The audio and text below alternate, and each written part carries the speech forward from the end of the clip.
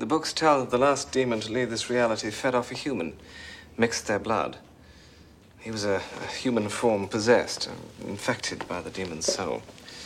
He bit another, and so they walked the earth, feeding, killing some, mixing their blood with others to make more of their kind. Waiting for the animals to die out, and the old ones to return. Previously on Caustic Soda. No, it's got just the one proboscis, and you, stick it into pedestrians. Oh, I see. That's how it runs. It runs on blood. It runs on blood, yeah. Myths. I think Myths. These are just vampire myths. Yeah, exactly. that's right. None of these affect real vampires. Yeah. Well, groans were reported to escape the vampire's mouth when the chest was either pushed on or staked. Groans. I see. Probably something like that. Yeah.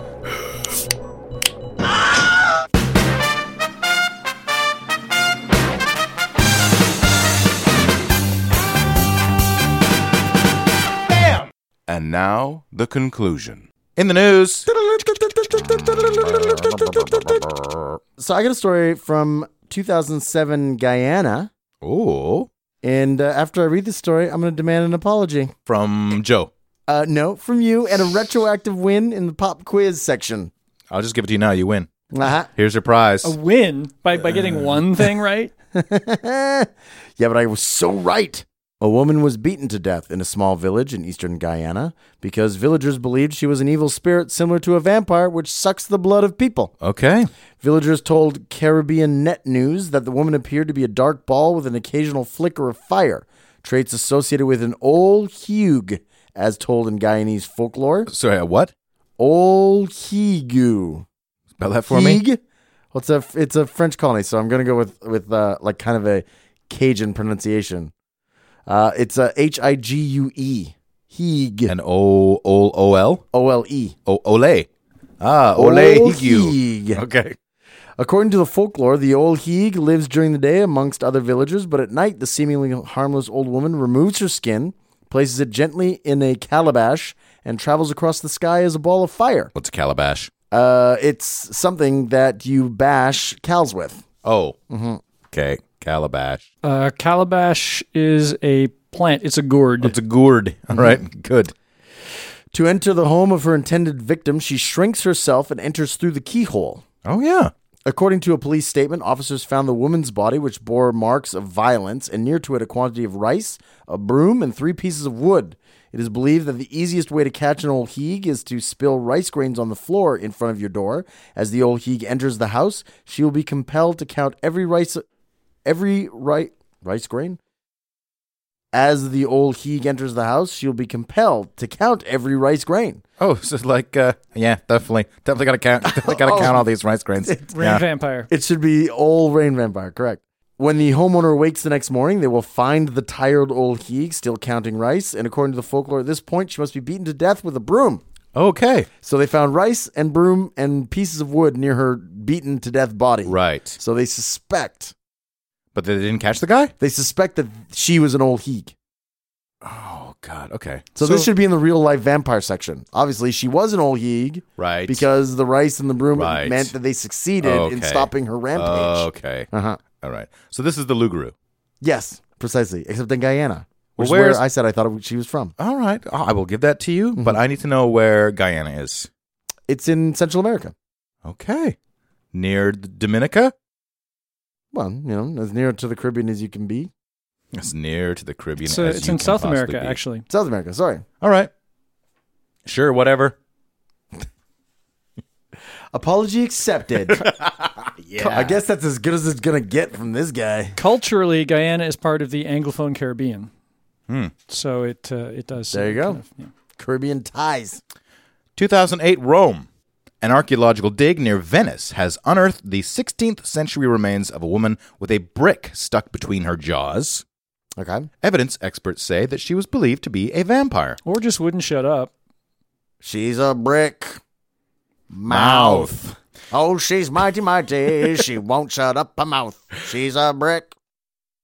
Mouth. The unusual burial is thought to be the result of an ancient vampire slaying ritual.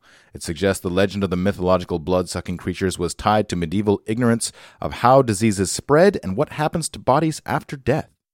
The well-preserved skeleton was found on Lazaretto Nuovo Island amid other corpses buried in a mass grave during an epidemic of plague that hit Venice in 1576. So they figured that it was vampires that was causing the plague? Vampires don't exist, but studies show people... Oh, I'll do this in my cold voice. Vampires don't exist, but studies show people at the time believed they did, said Matteo Barini, a forensic archaeologist and anthropologist. Medieval texts show the belief in vampires was fueled by the disturbing appearance of decomposing bodies. During epidemics, mass graves were often reopened to bury fresh corpses, and diggers would chance upon older bodies that were bloated, with blood seeping out of their mouth, and with an inexplicable hole in the shroud used to cover their face. These characters are all tied to the decomposition of bodies, but they saw a fat dead person full of blood and with a hole in the shroud, so they would say, "This guy is alive. He's drinking blood and eating a shroud." Modern forensic science shows the bloating is caused by a buildup of gases, while fluid seeping from the mouth is pushed up by decomposing organs.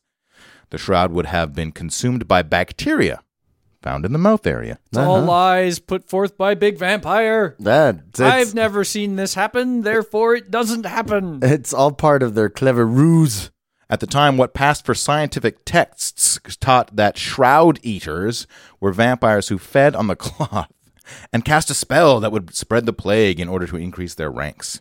Shroud eaters. To kill the undead creatures, a stone or brick had to be forced into the vampire's mouth so it would starve to death. Okay. That's what is believed to have happened to the woman found in the Lazaretto Island, which was used as a quarantine zone by Venice. Aged around 60, she died of the plague during the epidemic that also claimed the life of the painter Titian. Or Titian, if you prefer the actual pronunciation. Much later, someone jammed the brick into her mouth when the grave was reopened. Marks and breaks left by blunt instruments on more than 100 skeletons found by the archaeologists show that the grave was reused in a later epidemic. What's the irony of that? Like, if you're sitting there and bludgeoning all these dead and partially decomposed bodies, that, you might actually do yourself more harm than good. Yeah, A lot of, like, rotting flesh flying around. Yeah. Maybe catch a little bit in your mouth or whatnot. At a time when bacteria was unknown, such superstitions were a way for the terrified population to explain the waves of plague epidemics that killed millions during the Middle Ages. Jews were also often accused of spreading the disease because, Jews. Yeah. Well, what else can't they do? The discovery shows that vampires in popular culture were originally quite different from the elegant aristocratic blood drinkers depicted in Bram Stoker's novel Dracula and in countless Hollywood revisitations. Yeah, they were the kind of people that, a brick in your mouth would do you in. I guess these vampires didn't.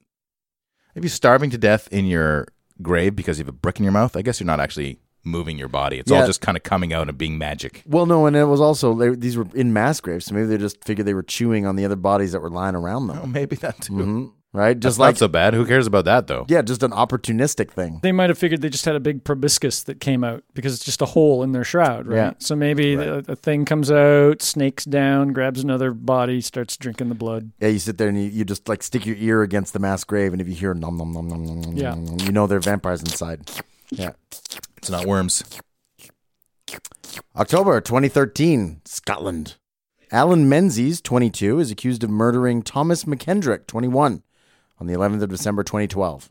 Menzies said he never stopped playing a video of the vampire film Queen of the Damned. Oh. After Mr. McKendrick had loaned him the copy in August of last year, the character Akasha, played by Aaliyah, the singer, was the Queen of the Damned, and she appeared before him and spoke to him. It ended up that I agreed with her. I would murder people and be rewarded in the next life. I would be made immortal, a vampire, says Menzies. He claimed Mr. McKendrick made an insulting sexual comment about Akasha when the two men were in the kitchen of the home. Akasha was standing there, Menzies claims, but said nothing. It was the look on her face. Oh, this guy's Scottish. We should be doing my Scottish accent, shouldn't I? Can you do one of those? I can only try, Joe. It was the look on her face. She was not pleased. Then she turned her back on me. I thought it was because Thomas had insulted her and I let him get away with it. Now say, ach. Menzies told the jury that he attacked Mr. McKendrick with a Bowie knife, a kitchen knife, and a hammer. So obviously he has 3 hands. Okay. He could have had one in his mouth. Or he maybe had prehensile toes. Because there's no biting and sucking of the maybe blood. he had the Bowie knife and the kitchen knife in one hand, kind of trying to do a Wolverine kind of thing. Oh, yeah. Well, he does. Who hasn't done that before? Taking all your tools out of your toolbox and trying to put them between your fingers. So you can be like Edward Hammerhands. Well, he does like the movie Queen of the Damned, so he probably loved the first Wolverine movie too. Mm-hmm. It's kind of the same quality. Because they both sucked, yeah. At the end of the day, I knew I would have to murder somebody anyway, so if you did not murder somebody, you could not become a vampire. He described drinking 2 cups of Mr. McKendrick's blood and eating a fragment of his skull. At least he used cutlery. Mm-hmm. Well, he used the dishes. He didn't just... How easy is it to eat a fragment of skull? I mean, it must be like chewing any other thick bone, right? Yeah. I think you just kind of put it in the mouth and just suck on it all day like a gobstopper. Yeah. Oh, really? I think so. It'll wear down eventually. It's like chewing on ice, kind of, but it just takes longer. A drop of water can erode an entire cliff. That's what I heard. Mm-hmm. I looked in the mirror to make sure my teeth were covered with his blood. Menzies said he now believed... missed a spot. Better drink some more. Precisely. Menzies said he now believed he was a vampire and had achieved immortality. Akasha, in fact, had continued to visit him since the killing and has told him to do it again. That's what we vampires do.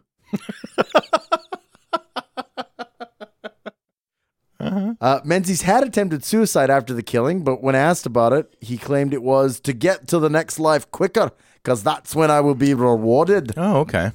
So he firmly believes he's a vampire. Cuckoo. Who's to tell him any different?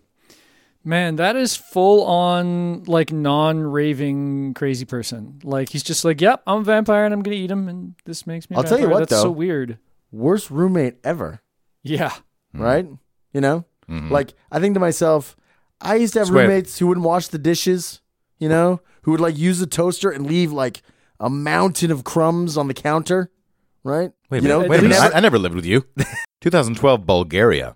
Archaeologists in Bulgaria have unearthed 2 skeletons from the Middle Ages pierced through the chest with iron rods to keep them from turning into the undead. They are the latest in a succession of finds across Western and Central Europe, which shed new light on just how seriously people took the threat of vampires and how those beliefs transformed into the modern myth. Mm-hmm. The 2 skeletons, believed to be around 800 years old, were discovered during an archaeological dig near a monastery in the Bulgarian Black Sea town of Sozopol. Mm-hmm. These 2 skeletons stabbed with rods illustrate a practice which was common in some barbarian Bulgarian villages up until the first decade of the 20th century. Now, the name of this town is Sozopol? So Sozopol. Sozopol. Sozopol. It can't be a coincidence that they used poles to kill their vampires. Oh, yeah. I think it can. Maybe they have really... Because they have exactly the same word for pole as we do in Bulgaria. Or maybe It cannot be a coincidence that in Chilliwack they whacked those vampires. They probably have really great exotic dancers as well. Oh, so the pole dancers? Mm-hmm. I get it. Mm-hmm. According to pagan beliefs, people who were considered bad during their lifetime might turn into vampires after death unless stabbed in the chest with an iron or wooden rod before being buried. Oh, so this is like the Dickishness Award. Yeah. This is, everybody hated that guy. Let's stab him in the chest. This sounds very cathartic. This sounds like like group therapy, really. I hated that guy. Let's go stick an iron rod in his chest. Yeah. Be a good time. People believe the rod would also pin them down in their graves to prevent them from leaving at midnight and terrorizing the living. Uh-huh. Over 100 buried people whose corpses were stabbed have been discovered across Bulgaria over the years. Mm. A lot of assholes in the region. Yeah. Well, at least 100. Mm-hmm. Pop culture. All right. I'm going to put it on the record, and I think I've done this in the past, that I am a fan of vampire films. I don't know what it is about them that appeal to me. Kind of the parasitic nature of it and, a lot of the themes. Now, again, we talked about in the Vlad the Impaler episode, both Draculas. Yep. Okay. Nosferatu, yep. Shadow the Vampire, and Dracula Dead and Loving It. Yep. So, skipping all those. Got it. Right off the bat. Mm-hmm. Now, here's a fun thing to do. Vampire movie and pop culture word association. Okay. Oh, okay. Oh, I like this. New segment. Rorschach. Yes, that's right. So it doesn't have to be just one word. Just your first impression. Oh, okay. That way we can get through a long list of vampire movies we don't want to talk about. Okay. So and this way nobody can say I can't believe you didn't mention. They will. They will. I know. Don't worry. They will. Ravenloft. Dungeons and Dragons, a Dracula-like bad guy as the head of the thing, I think. No, it's a belfry where they keep ravens. Oh. Vampire the Masquerade. Nerds. White Wolf role-playing game, clans of vampires with varying powers and stuff, the Camarilla, the Sabbat. You played this. Briefly, yeah. I've it's mostly a game that I've just read a ton of the books for and then never had friends who wanted to play. Oh, I see. I had friends, They just but didn't none wanna- who ever wanted to play. They just didn't want to play. Isn't that vampire. game that those weird goth people play? Yeah. I Yeah, think no, but of- it's fun. I think of corsets and velvet hats. That too, yeah. I also played Vampire the Masquerade once or twice. I was a Nosferatu, by the way, because they're the coolest ones because they look most horrible. Yeah, the rat teeth. When I ran Vampire the Masquerade for my friends, I had to almost fool them into it. So what I did was I invented a little computer program that would ask them quizzes to help generate what their character would be because I didn't want them to know that we were going to be playing Vampire the Masquerade. Oh, you bastard. So it was so much fun because my friend Jim, I ran this through and it worked wonderfully. He ended up basically making a human who was a doctor, worked in an emergency room late at night, and I ran him through a little solo adventure and he had no idea what was going on. This guy came in, he'd been attacked by a vampire, the vampire hunter had saved him, and the vampire itself was there watching, and he saved the life of him and prevented the vampirism. And then Jim got grabbed by the vampire itself and turned. And there was nothing he could do because this had to happen because he was going to be role-playing a vampire. And he was so uncomfortable throughout the entire scene of this vampire turning him into a vampire because it's this guy draining his blood and Jim's like, I'm going to die. What's going on? He didn't know what was going on. And then finally I revealed to him that, he was now a vampire and had to do this now stuff. you And have to play Vampire the and Masquerade. explained, here's what we're playing. It was so much fun. I creeped the shit out of him. All right. I tell you, that story creeps the shit out of me. Yeah, a little good. bit. Me too. True Blood. Oh, bad. Yeah, first season was fun, and after that, No, first season wasn't even fun. Stinks. First season was a guilty pleasure, I'm going to say. From Dusk Till Dawn. Love it. I love the first half. Oh, yes. From Dusk Till Dawn 1 is, I would agree with you. The second half kind of goes crazy, but it's totally worth watching. From Dusk Till Dawn, which one was it now? 2, there were a couple of sequels. Never saw them. One of them was actually really good. Oh, really? It was a sequel that was kind of a prequel. So it was set before that group showed up. And I think it was like back in cowboy ages. Man, Okay. I have no memory now of what went on except going, oh, that was actually pretty good. Forever Night. Don't know it. Was that a Canadian TV series? I believe Was it so. Vampire? Our I listener think it was. Pauline said it's like a precursor to Angel. Yeah, I think I remember it being on, but I never watched it. Blood Ties. Don't know. Shot in Vancouver. I know a bunch of people who worked on it. Danny Trejo did a guest spot. Oh. Henry Fitzroy is a vampire who carries his own crucifix as he is a believer too in this series. Well, if I was a vampire, I might start believing as well because there's some magic going on, and Right. if crucifixes, keep me away, then why? So, yeah. Kindred the Embraced. Never heard of it. That was the Vampire the Masquerade television show that should have been good and was not. Vampire's Kiss. Don't know. Oh, sounds like a goth lesbian love triangle. Blackula. Blaxploitation vampire movie? I've never seen it. Bunnicula. Vanicula? Bunnicula. Is that a rabbit vampire movie? Yes. Oh. I don't think it's a movie. I think it's just a book. Oh, okay. I believe it's a kid's book. It sounds awesome. Vampiros Lesbos. Oh, that sounds like my vampire lesbian love triangle. That sounds like a vampsploitation movie. From 1971. Innocent Blood. Don't know it. 1992. John Landis. Don't know it? No. Nope. Ultraviolet BBC TV series. Nope. Has Ultraviolet is the name of the TV series? Yeah. Okay. I like the name for a vampire movie Yeah. or vampire show because ultraviolet, sunlight, stuff like that.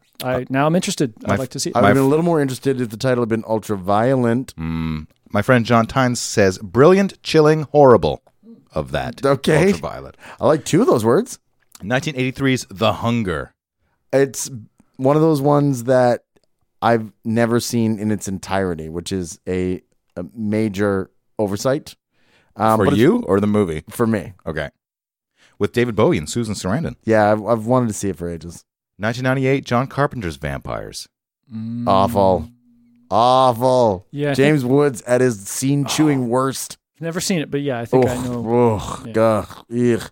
It's almost as bad as Dracula 2000. Fright Night. Original or remake? Either. The original was all right. Never haven't saw the remake. The remake has David Tennant, right? No, the original has Colin Farrell. Does Oh, it? sorry, no, the remake has Colin Farrell. Gavin, who we all know Mm-hmm. from our many entomology episodes. Gavin Pitts, Gavin a regular Pitts. guest spurt. It's It his- also has David Tennant. I just double checked. Oh, there you go. there It's you his favorite. Scary, brilliantly acted, and rollicking fun. Yeah. If you trust Gavin's taste in movies. I'm- I don't know that I do. I think there was a lot of shirtless dudes. A lot of shirtless dudes, which we know Gavin is a big fan of. Speaking of shirtlessness, Vampirella. The comic. Yeah. Booby. How come there hasn't been a Vampirella movie yet? That's my question. I think, hasn't there? There was a Stripperella cartoon. Vampirella, straight to video, 1996. Okay, there you go. Right on. Starring Talisa Soto. Why does the movie And Roger poster Daltrey. only have her face? That's crazy.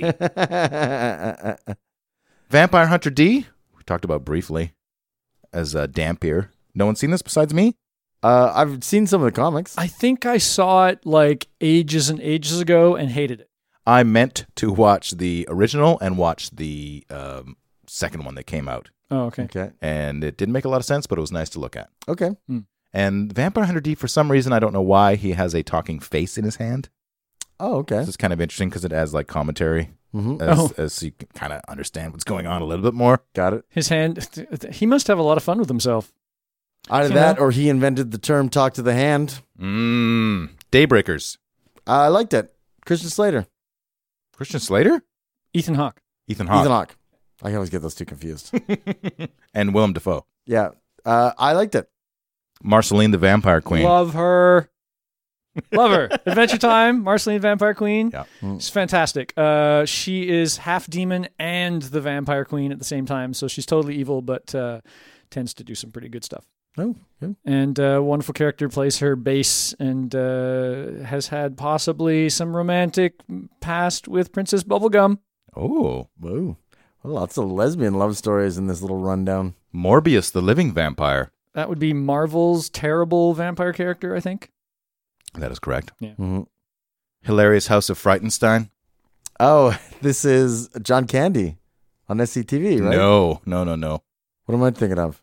You're thinking of 3D Dr. House Tongue's of 3D Horrors? House of Horrors. No, but he did a vampire thing, didn't he? I don't know. Hilarious House of Frightenstein is one of those Canadian TV shows that a lot of people in America watch. Okay. Oh. And, oh God, I can't remember the guy's name, but he played like a character in every different Billy Van. Billy Van is correct, yeah.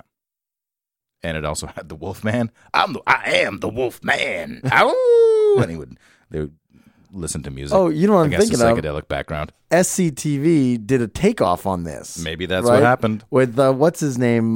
The guy who played the station chief. He played that Dracula character, and he'd be like, and he would sit there and do the little like, ow, and then Mike is yelling at you from behind the soundproof window.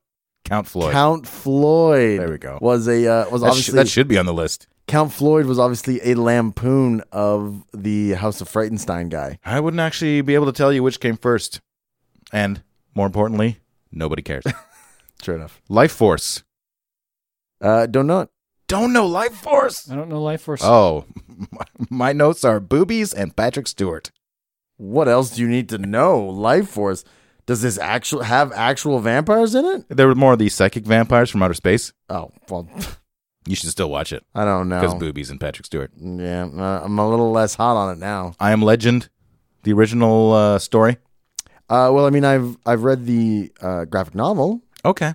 Is that what we're referring to? Or- Yeah, so kind of like vampire Yes. zombies. Yes. Zombie vampires. Yes, but they do, unlike the Will Smith remake, they do talk and converse and Yes. Yes. negotiate Yes. and whatnot. So it leads more to you down the vampire path than the zombie path. Vampire Diaries. They have very attractive ladies in that TV show. I have flipped past once or twice and gone, what the is going on with all these women in their underwear? And then it turns out it's Vampire Diaries.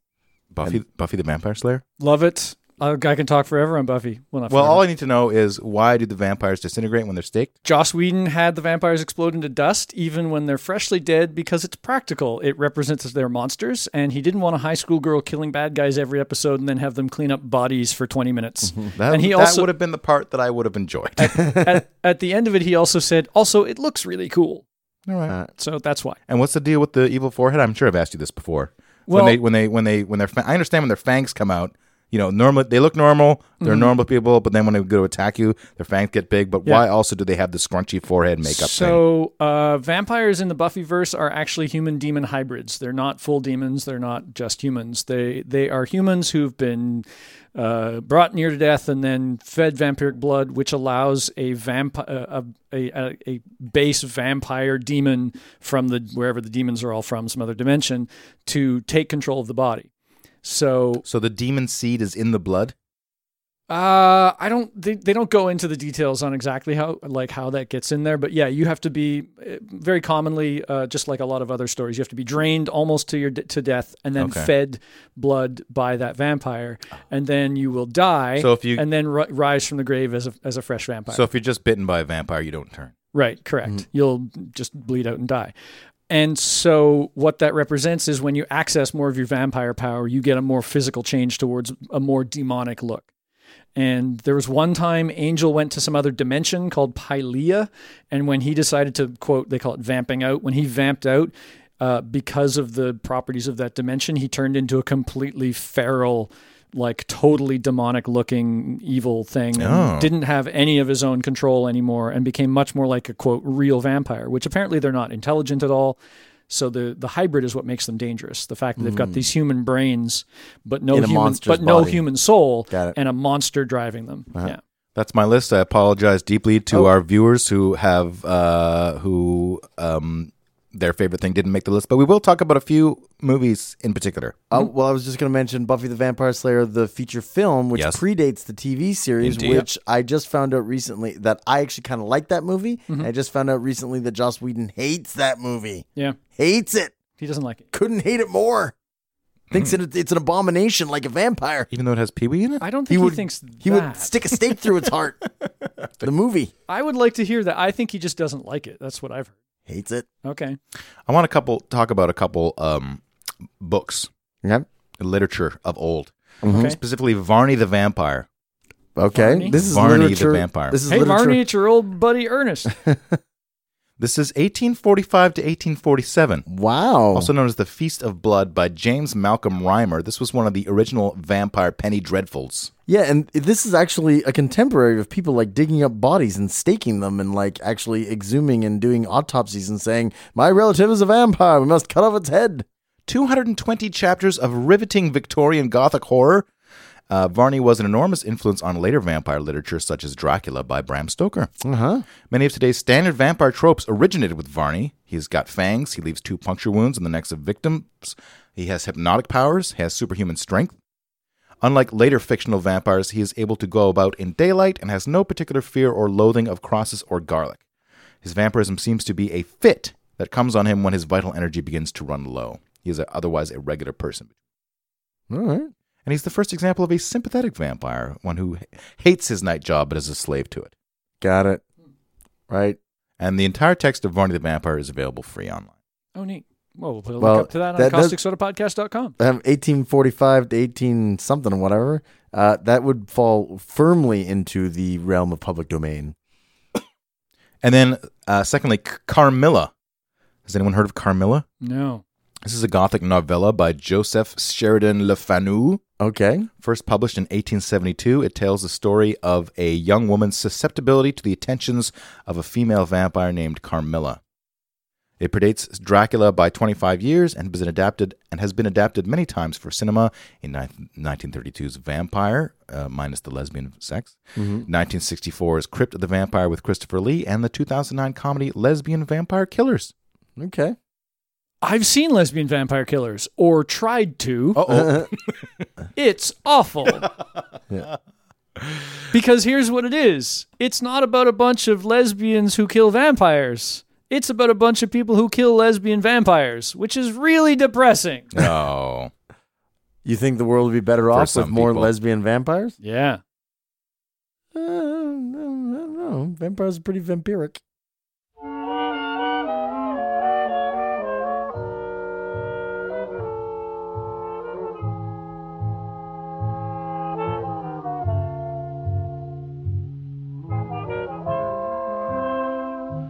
I'm scared. I'm shaking in my boots. I'm scared.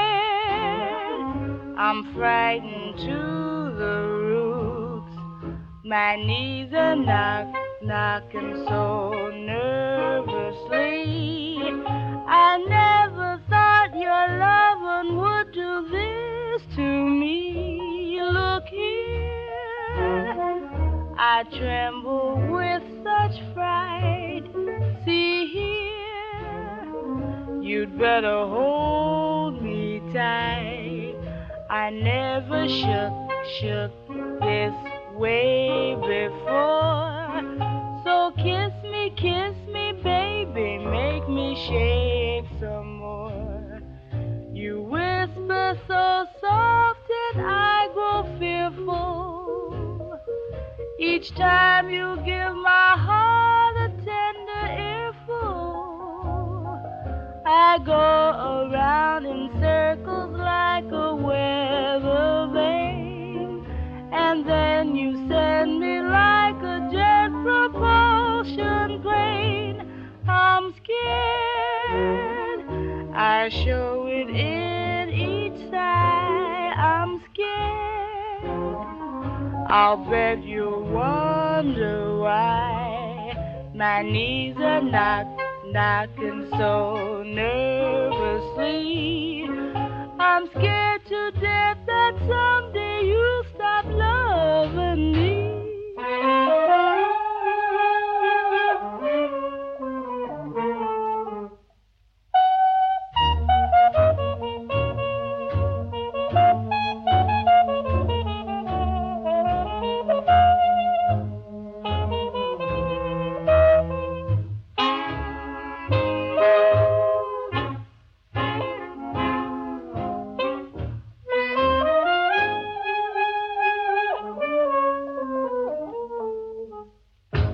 Let's get to Twilight out of the way, because I feel some rage coming on. Okay, so rather than being viewed as supernatural beings, in Twilight, the vampires are they're more of an evolutionary anomaly race. Like they're infected by this vampire venom. And it goes through their whole body and changes them into kind of a rock. They become made out of like rock or crystal, which is why when they're in sunlight, they sparkle. Okay. Yeah. Uh-huh. It's terrible. So their powers are, every single one of them is gorgeous. And like this is actually spelled out. You look at them, like you look at Bella, it ends up getting changed. And you look at the before and the after, and she just becomes like a rock star. Like her hair is always perfect. She's always got perfect makeup. Her eyebrows are perfectly plucked, right? The wind is always perfectly blowing in her hair because she's a vampire and the world is for her. They don't have fangs, but their teeth are razor sharp. And that's what they say. And they don't give a crap about sunlight, garlic, holy water, silver, any kind of stake or cross. They can enter homes without requiring permission. All kinds of human weapons bounce off of them, doing absolutely no damage.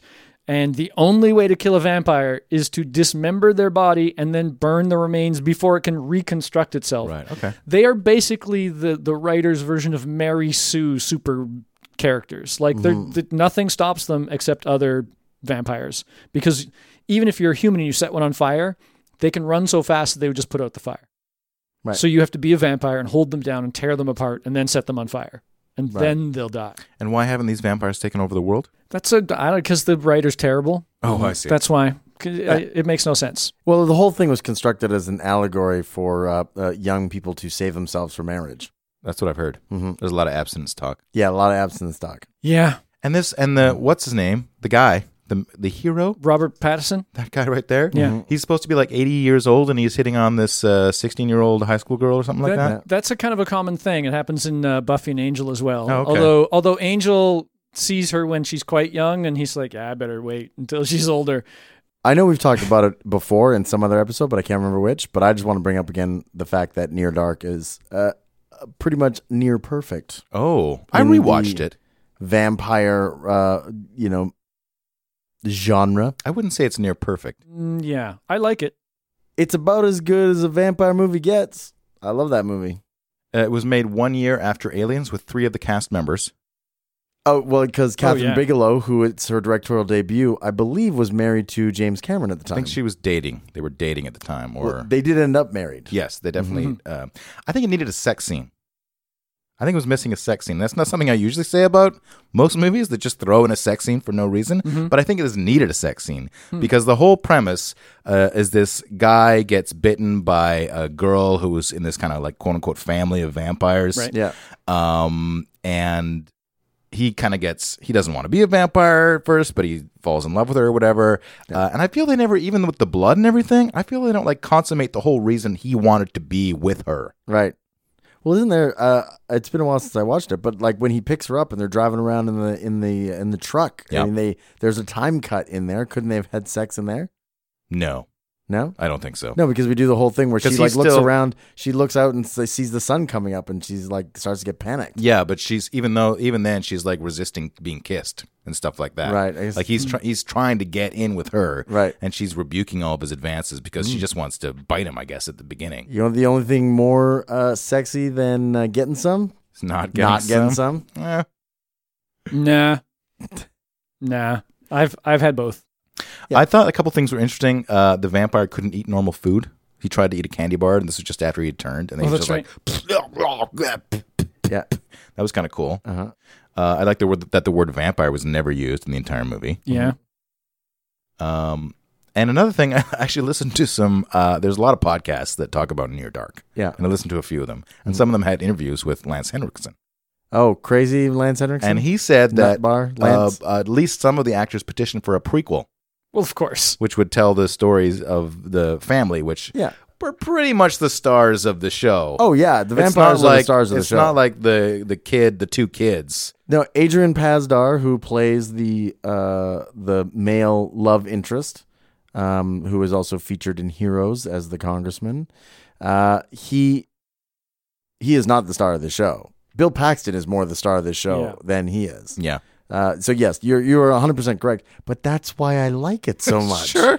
The vampires are more interesting than regular people. It's why I like Interview with a Vampire, and I really like the scene where they're in the hotel and the hotel is getting shot out by the cops. And the it's not rays the, of it's sunlight. not the bullets No, that they're afraid they of. couldn't It's care the less. holes in the wall that the bullets are making during the daytime and these beams of light that are basically like lasers to them. Right. Yeah. And is burning them as they go through. I thought that was really cool. Yeah, it's brilliant. It has lots of good scenes. As a movie, I'd say it was good, but not great. The scene when they walk into the bar and decide that they're going to kill everybody inside and That feed is on them. easily the best scene in the movie. It's easily one of the best scenes in all vampire movie history. I agree with that. And here's the good thing. The entire scene is on YouTube, so I'll embed it in the post for this. Brilliant. We watched Martin. We did. From 1976, this is George Romero writing and directing. A young man who believes himself to be an 80-year-old vampire goes to live with his elderly and hostile relative, who I think they say is his a cousin. Yes. But I've also read it as his granduncle. They quite explicitly say cousin more than once in the course of the movie. But his daughter is also his cousin? Is that how relationships work? Whose daughter? The grandpappy's, the old man's, Colonel Sanders. That's not his. That's his granddaughter. That's his granddaughter. That's correct. But didn't Martin also say she was his cousin? Yeah. Okay. Because your cousin's granddaughter would be your cousin. All right, sure. They go to live together in a small Pennsylvania town. Basically, Colonel Sanders brings him in to his home. Well, he's forced to take him in because he feels it's his familial duty to keep this dangerous vampire under wraps. Because he believes he's a vampire. Old man believes that Martin is a vampire. That's correct. And he keeps yelling, Nosferatu! at him all the time. Nosferatu! Yes. As if, I don't know. Nobody claimed that George Romero was good at writing dialogue. He's great at premises, great at ideas, but the dialogue is a little bit lacking. But Martin is an interesting character. The movie Really starts interesting out character. with him. He carries a syringe around that's full of narcotics. Yeah. And he tries to get women alone. The first scene is him on the train to this town. Injecting this woman. Injecting a woman, basically then- raping her. or Well- at the very least sexually assaulting her. He didn't actually. Well, I mean, he got her naked. Yeah, he takes all her clothes off. takes all her clothes he off. takes all his clothes off. She's doped up. That's right. And he, Slices her wrists open and drinks all of her blood. well, he wiggles around with her for a while. Right. Which, that's sexual assault. There's no question about whether or not that's sexual assault. Yes. And then I'm not sure if she lives or dies. Oh, she dies. Yeah. She dies. Remember, he goes into the bathroom and then puts the bloody blade on the edge of the sink, Right. and spreads out a bunch of sleeping To pills make it look like an to make overdose. it look like an Right. overdose and a suicide. The part I liked about the movie is that he's like, there's no magic. Martin is always, there's no magic. Yeah, Martin, that's his familiar refrain. He says that multiple times. Yeah, because Colonel Sanders is all like, I'm going to try and save you. Oh, and he's always throwing crosses in his face and Yeah. hanging garlic on his door so he can't escape and go hunting for humans. Yeah. And he gets the priest to come over and read, an exorcism thing in his face. And, so it's, and every time he kind of just laughs it off or just says it's no magic. And, Yeah. And my favorite scene is when he dresses up like Dracula Yeah, like At night. costume makeup and puts in plastic fangs. and then goes and terrorizes Colonel Sanders. His elderly, who then thinks it's real, and he's like, I knew you were a vampire, and then he spits his teeth out and tells me he's an idiot. And it's also the weak part of the movie, but was also strong in a way, was he would always call into the radio station Yes. and talk to the radio DJ on live radio And tell about him- himself and tell him what's going on. And tell him about his hunger Yeah. and why he has to do this. And he names people by name, but Yeah. apparently there's these deaths happening in town, but the police never. The only time you see the police in the movie is kind of by happenstance. Well, but the thing is, they take great lengths to point out that he makes all these things look like accidents. Right. That's his MO. His Right. MO is to kill somebody and make it look like an accident, right? And so, there's no reason for the police to investigate a suicide or an accidental death or all the rest of this stuff. And this movie I thought was decent, Right. but I loved the ending, and I'm not going to give it away because it is so spectacular that it elevated the entire film from decent to awesome in my books. So if you haven't seen Martin, Yeah, I recommend it. It's it's not long. It's the classic hour and a half, and if you're a fan of Romero, you'll probably enjoy this. Lost Boys. 1987, Lost Boys. This was, to me, I remember this being one of the first vampire movies where vampires kind of started to become cool. Right, so they had Kiefer Sutherland playing the lead vampire, Corey Haim and Corey Feldman as Corey Feldman was the vampire hunter, one of the Frog brothers, Edgar and Alan. Frog Brothers. Yeah. I mean, the one thing I liked about this movie is the first time I ever saw a vampire comedy. Because, this is, the tongue is firmly planted in the cheek. Any movie that has the line, death by stereo, that's a quality film. Oh, okay. Yeah, but at the same time, it was pretty creepy in a few spots. Oh, yeah, no. Like, he's going out with them and all of a sudden they think they've fallen off the tracks and then they're flying around and you don't know what's going on. And the way that they torment the human before they try to turn him and things like that was really good.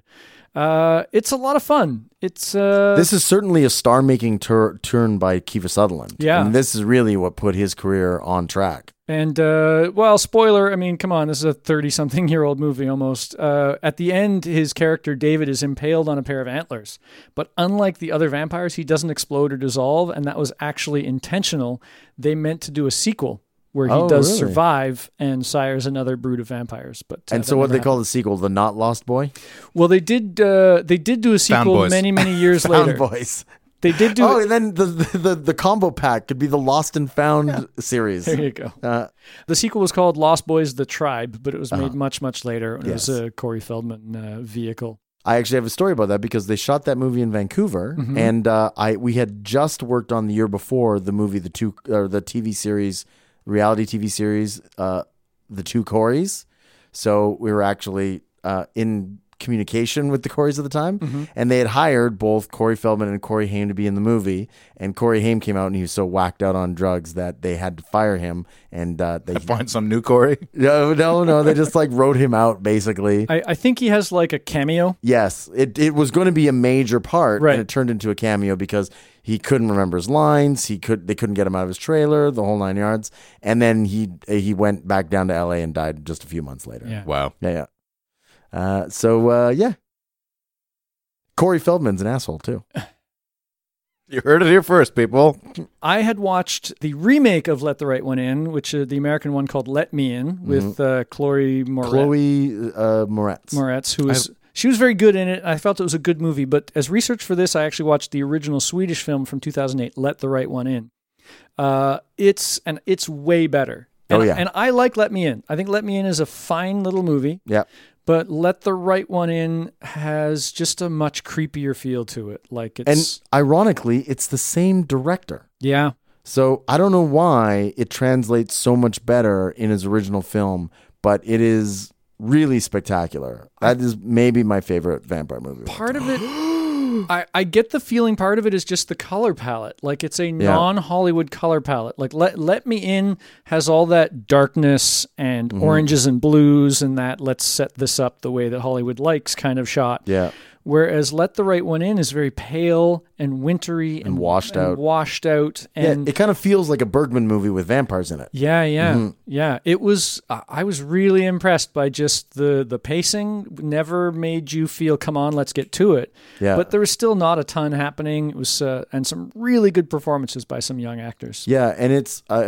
It's not an action movie. It's No. just this creepy, plotting, and the one of the next to final sequence in the whole film is one of the best single shots I've ever seen on screen. Is that the swimming pool? The swimming pool. Yeah. Yeah.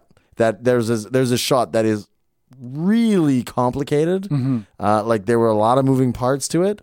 And again, I don't want to spoil it because I encourage everybody who's listening to run out and watch this movie because it's spectacular. Yeah. If you like vampire movies at all, you will love this film. It's going to be subtitled. Yeah. I think there's a dub version, but skip Just watch it. it subtitled. Yeah, watch it subtitled. There's not a lot of dialogue. No, it's not true. a dialogue heavy movie. Yeah.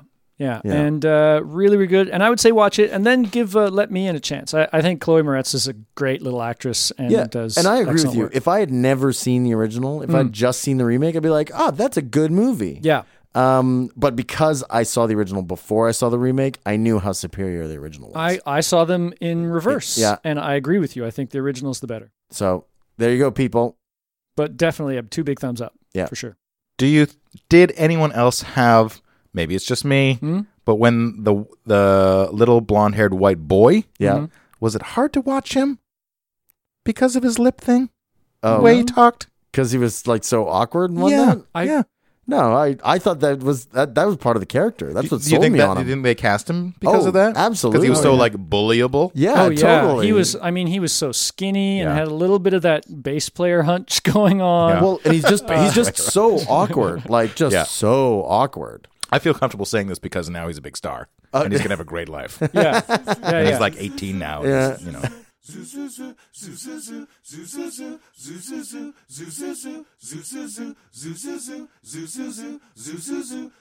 such a weird feeling to know you're alive. It's such an awful feeling. You're dying inside, and when you wake up, startled to say, I hope I don't go crazy today. It's such a bad feeling, an ominous feeling, a feeling you know that we'll be back when the week is new. And we'll have more gross facts for you. And you'll have things you want to hear about. We will too.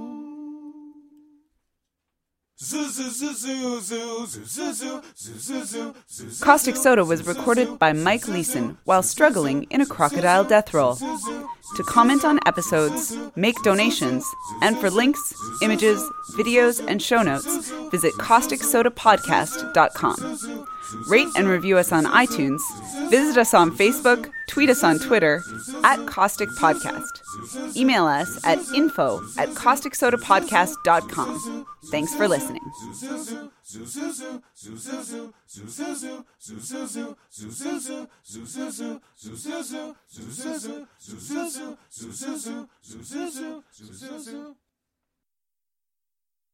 I have a code, everybody. I have a code. I'm talking like this to the entire episode. You know what? It'll almost be having like another character. I would like to hear that happen. Can we have that happen for one whole segment? Let's do one segment with you with a cold. I think so.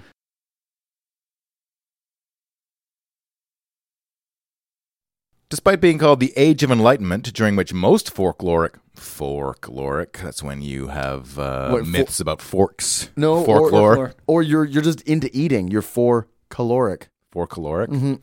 I imagine folklore being like the history of the spork. There's a lot of folklore in how sporks came to be. Folklore is the source of a great amount of culinary magical power. Mm-hmm. So I'll start that section again.